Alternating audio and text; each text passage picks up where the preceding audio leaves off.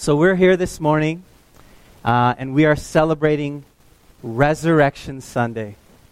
He is risen. Amen. He is risen indeed. You know, we're joining with nearly a third of the population of the whole world.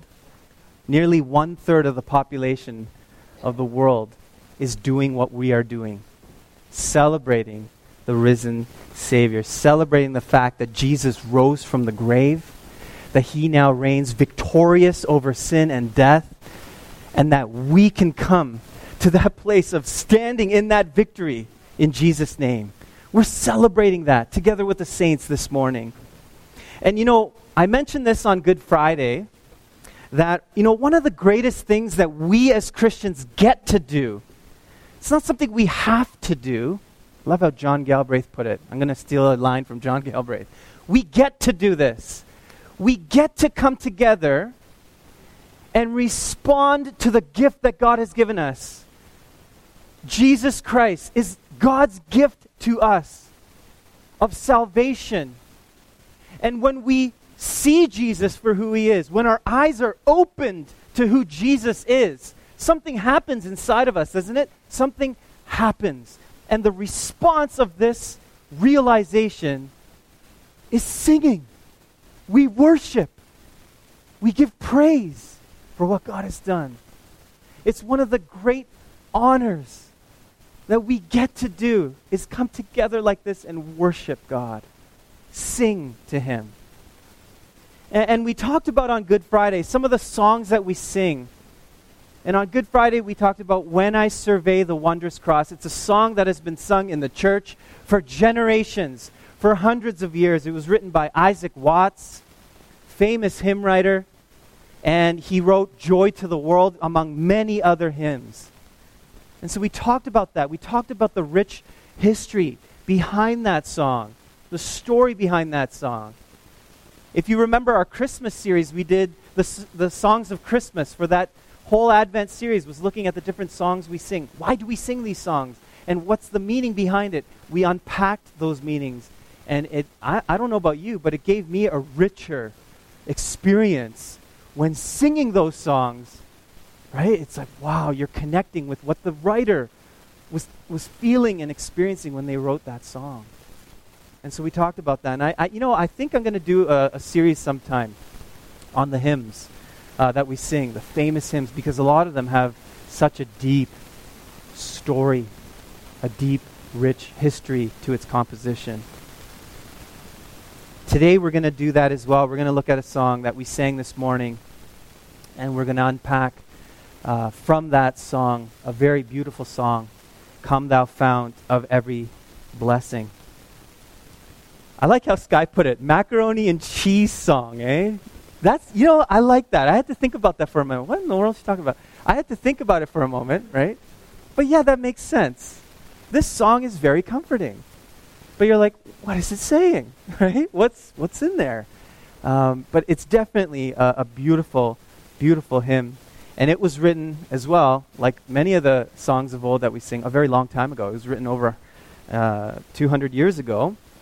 Actually, it was written in 1758 by a British Baptist pastor and hymn writer by the name of Robert Robinson. I love that name. Okay? Robert Robinson. It's got such a ring to it. Kind of makes me feel like my name was James Jameson. And anyway, sorry. I don't know why I said that. Anyway, Robert Robinson. Love that name. He wrote this hymn, Come Thou Fount of Every Blessing, in 1758. And again, like many of the hymns, this one has a rich story behind it as well. Robert Robinson had a very difficult childhood. Very difficult. When he was only 8 years old, his father died. And that was just devastating for him. And it left a deep wound in his soul. And out of the trauma of losing his father at such an early age, he went on a path of living life very dangerously. He had anger issues. He got into fits of drunkenness and rage and gambling and all the mischief that follows that kind of a lifestyle. Now, at the age of 20, Robert attended a George Whitefield revival service. George Whitefield was a very famous revivalist, very powerfully influential preacher. And Robert was able to go to one of these meetings. And when he was there, he listened to the words of George Whitefield, and he came under such a powerful conviction that he just in that moment knew that God was telling him, you need to give your life to me. He felt compelled to give his life to the Lord. And when he did, his life changed completely. Jesus completely changed his life. At the time, Robert Robinson was training to be a hairdresser. He was a barber apprentice. But Jesus changed the course of his life. He left that path and he became a preacher. And just 3 years after his conversion, he wrote the hymn, "Come Thou Fount of Every Blessing." And it's thought that in the last stanza, one of the lines in that stanza where it says, "Prone to wander, Lord, I feel it, prone to leave the God I love. Take my heart, Lord, take and seal it for thy courts above." That part that he wrote, it said that he wrote that in reference to his early life when he was living in sin. And so like many of the powerful hymns, this one too was written from the writer's personal experience of Jesus Christ and what Jesus has done for him. And he wrote this powerful, timeless hymn. And so this morning I want to focus in on one of the phrases in this hymn. We're going to look at it. It's the second stanza I want to highlight, which says this: "Here I'll raise my Ebenezer, hither by thy help I'm come, and I hope by thy good pleasure safely to arrive at home. Jesus sought me when a stranger, wandering from the fold of God. He to rescue me from danger interposed his precious blood." Would you pray with me before I begin this message on Come Thou Fount?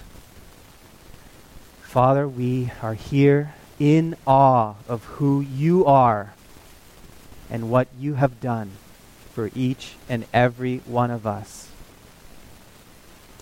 May we experience the power of the resurrection this morning. Speak to each of our hearts this morning, God, about the meaning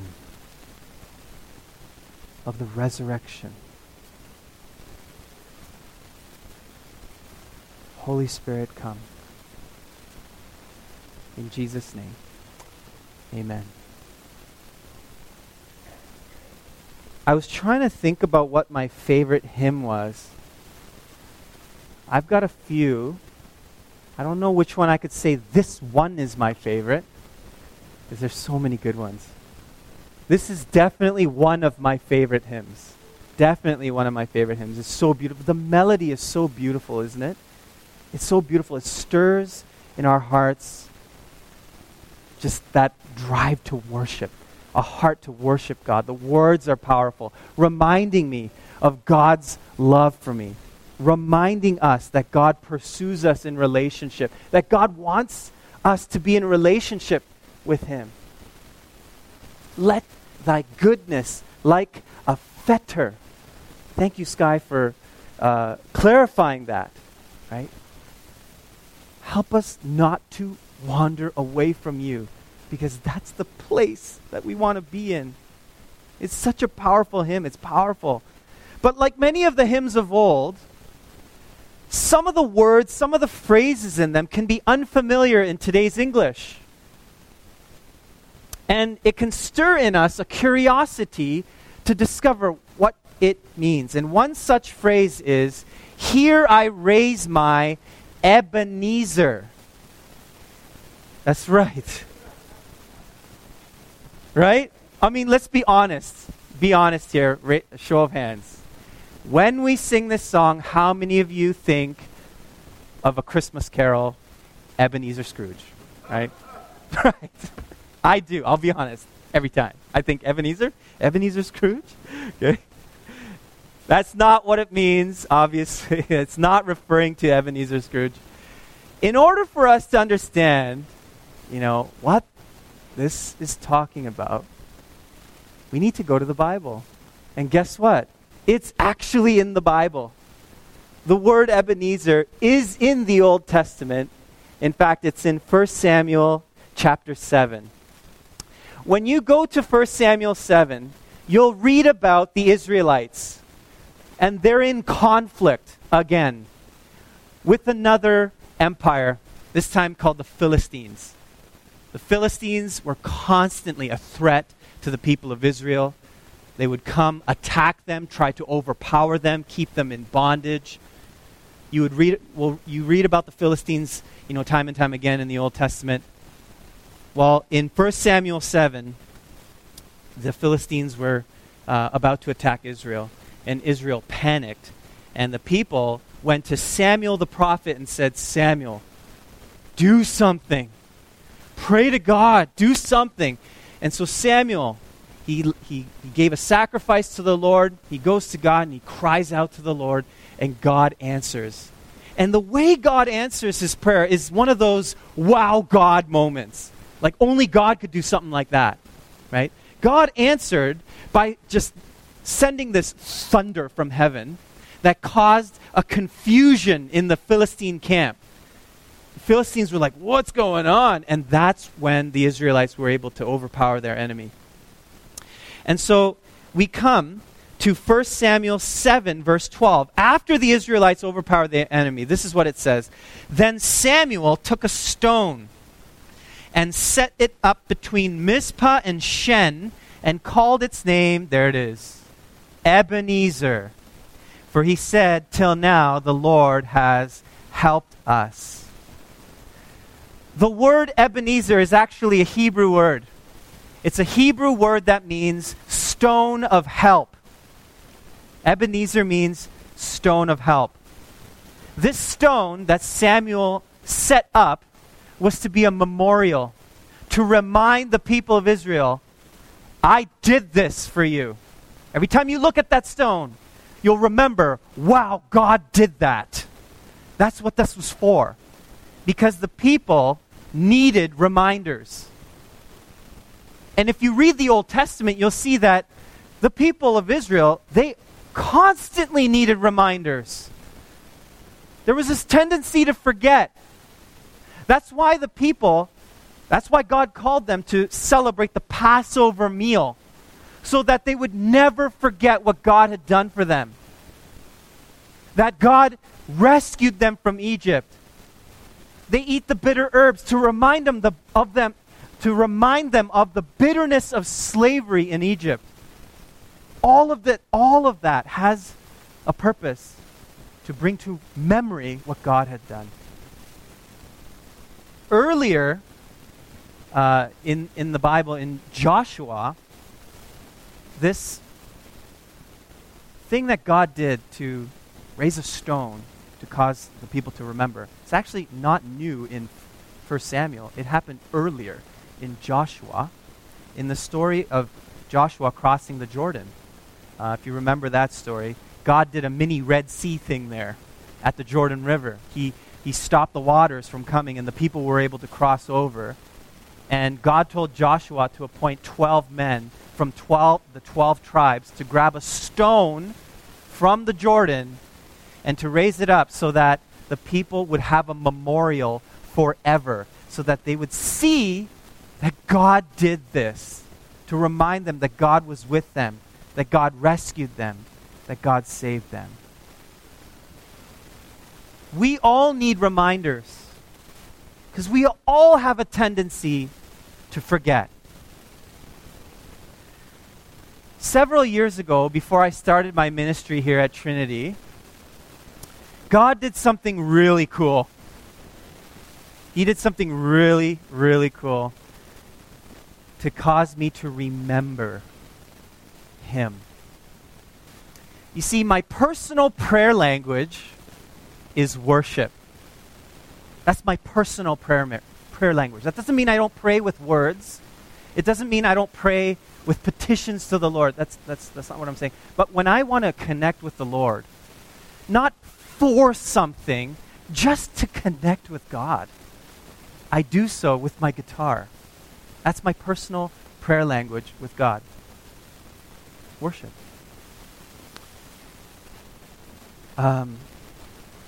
At the time, I had an old Yamaha acoustic guitar. My dad bought it for me at a garage sale. I've never played the guitar before, but he bought this guitar at a garage sale. I don't know. It was beat up. It had cracks in it, but it was a Yamaha. So he gave it to me, and I started to learn how to play. And the first songs that I learned were worship songs. And that's all I played, actually. And I noticed that every time I did that, I would feel more connected to the Lord. I was like, wow, this is awesome. And so there were times where I would spend quite a lot of time in worship, and sometimes hours just playing the guitar. But there were times where I would neglect that as well and stop playing. And I would feel almost disconnected from God at times. And so my relationship with God had its ups, it had its downs. And the longer I had that guitar, the more it deteriorated, it cracked more, and it just became almost to the point where it was unplayable. Well, just before, this is a year, maybe a couple years after that, after I became the pastor here at Trinity, one day I was at home and I got a phone call from a music store in town. I've shared this story here before. Really cool story. They called me and they're like, hey, are you James Park? I said, yes. They're like, oh, we have something here for you. And I'm like, this is a weird telemarketer. Like, how did he know my name? Like what? They don't usually give stuff for free. What kind of telemarketer is this? So I'm like, what is going on? So he's like, just come to the store. We have something here for you. I was like, okay. So I go to Folkway Music in Waterloo. I walk into the store. There's all these guitars around. And on the front counter is this guitar case. And I look at it and it says Taylor on it. And I went, oh, Taylor? And if those of you who are guitar enthusiasts, you would know that is an amazing guitar. Okay? I opened the guitar case, and to my surprise, it's a Taylor 314 CE acoustic electric guitar. I just was like, I would never be able to afford something like that. And the person, the store manager actually passed me this note that was in the guitar case, okay? And it said this. It says this. Please accept this guitar as a gift from our Lord. Somebody bought that, left this note, and said, please accept this guitar as a gift from our Lord. And I was blown away. That's an understatement. What? Wow. It was a confirmation for so many things. For so many things, it was a confirmation. But the most important thing was this. Spend time with God. He wants me to spend time with Him with the guitar. It's okay to do that. He loves it when I do that. And I thought, wow, what a way to remember to do that. This guitar is my personal Ebenezer, a reminder that God is good, that God is faithful, that every good and perfect gift comes from God. And that He actually wants me to spend time with Him. I was so blown away. And so I did. Just this past week, I looked at my guitar and I had this realization looking at this. I'm like, what an amazing gift. And I took my guitar, I just started playing.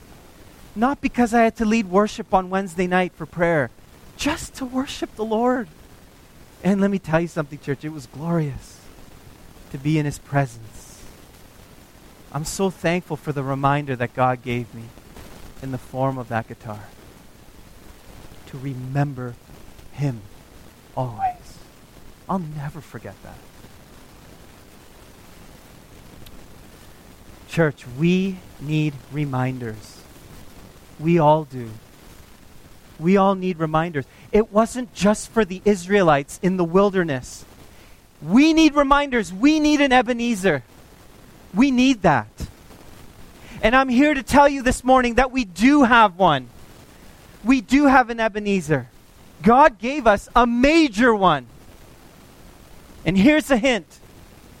It involves the cross and the empty tomb. I say both of them because both are needed. First of all, the cross. The cross represents what God has done for you and me. It represents that God sent His only begotten Son, perfect in righteousness, completely, totally blameless, to die on the cross, to take the punishment for sin upon Himself for you, for me. He did that. God sent Jesus to go all the way to the cross for you, for me. All the way. Philippians 2, 5 verse 8 says this. Have this in mind among yourselves, which is yours in Christ Jesus, who, though He was in the form of God, did not count equality with God a thing to be grasped, but emptied Himself by taking the form of a servant, being born in the likeness of men, and being found in human form, He humbled Himself by becoming obedient to the point of death, even death on a cross. Jesus endured the cross. Cruel punishment upon Him who is righteous for us. He did it for you. He did it for me. And on the cross, He said these words, "It is finished." But it isn't finished there. Philippians 2 goes on. And in verse 9, it says this, "Therefore, God has highly exalted Him and bestowed on Him," I love this, "the name that is above every name, so that at the name of Jesus, every knee shall bow in heaven, on earth, and under the earth, and every tongue confess that Jesus Christ is Lord, to the glory of God the Father." He's victorious over sin. The tomb that was supposed to hold Him could not hold our Savior. He rose victoriously from the grave, defeating sin, defeating death, defeating all the power of the enemy. And because of His victory over sin and death, we who are alive can be and receive forgiveness for our sins and live in everlasting joy in Christ Jesus. How awesome is that? Amen. That is the gospel, church. That's the gospel. Our Ebenezer is the gospel. The good news that Jesus died, that He rose again victorious, and that we could receive forgiveness and everlasting joy in Him. That's the gospel. That's our Ebenezer. And some of you might ask, well, why do we need a reminder of that? Because, church, we will never, ever outgrow our need for the gospel. Never. The gospel isn't just something you hear at a crusade once and that you respond to once. The gospel is a daily reality. We need it every single day as a reminder of what God has done. Here are a couple of practical examples of why the gospel is our Ebenezer. Number one, suppose someone finds out that one finds themselves in a situation. It's a life and death situation. Some of us here at Trinity have been in these situations before, where you go to the doctor and the doctor gives you some news, and it isn't good news. You've had a heart attack. You have cancer. You have such and such. And when you receive that news, maybe some of you here who have been in situations like this, you could testify. The first response is fear. What? There's fear. But it lasts only a moment. Why? Why does it only last a moment? Because we have something that the world doesn't have. Our Ebenezer, the gospel. 1 Thessalonians 5, 9-10. For God has not destined us for wrath, but to obtain salvation through our Lord Jesus Christ, who died for us, so that whether we are awake or asleep, we might live with Him. And we're reminded, oh yeah, I have nothing to fear. Nothing. That's powerful. That's the gospel. And because we have the gospel, we have nothing to fear. Fear is not a thing for those who are in Christ Jesus. God's got this. And in those situations, sure, healing is possible. We believe in healing here at Trinity. We pray for healing. Sometimes healing happens through prayer. Sometimes healing happens through medical attention. Let me tell you this.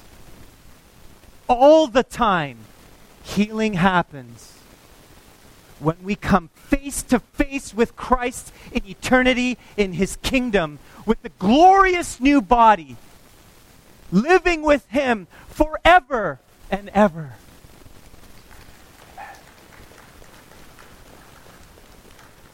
Our stone of help, our stone of remembrance is the gospel, the glorious cross of Calvary and the borrowed tomb of Joseph of Arimathea, the gospel. We can lift that up in the face of our trials, in the face of our hardships, in the face of fear. We can say, Jesus is alive and I am alive with Him. That's the gospel. Because of this, we have no fear. Or perhaps you're here. You at one point in your life had Jesus as the Lord of your life. You gave your life to Him. You gave your heart to Him. You confessed Jesus as Lord and Savior, believing in your heart that He rose again. He was your source of great joy, but you fell. You fell away. Life and all the trappings of sin snagged your heart and you got lost again. I'm here to tell you something.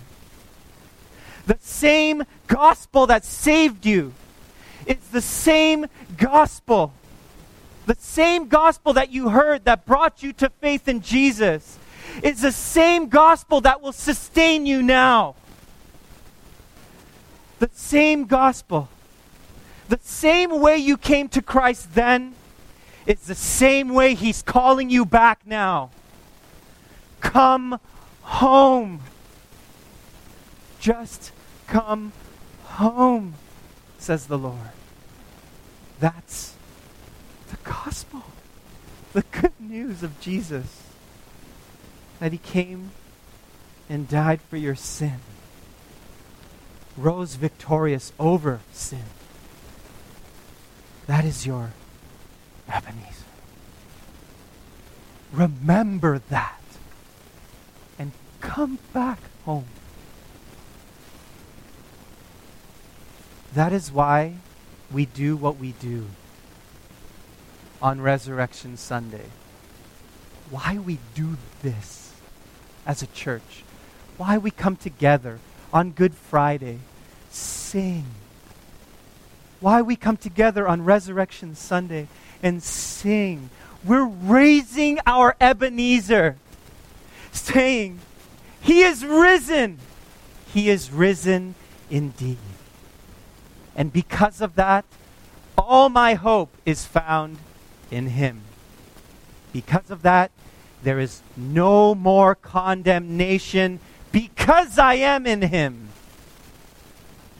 And there is no need to fear because of Him who is our peace.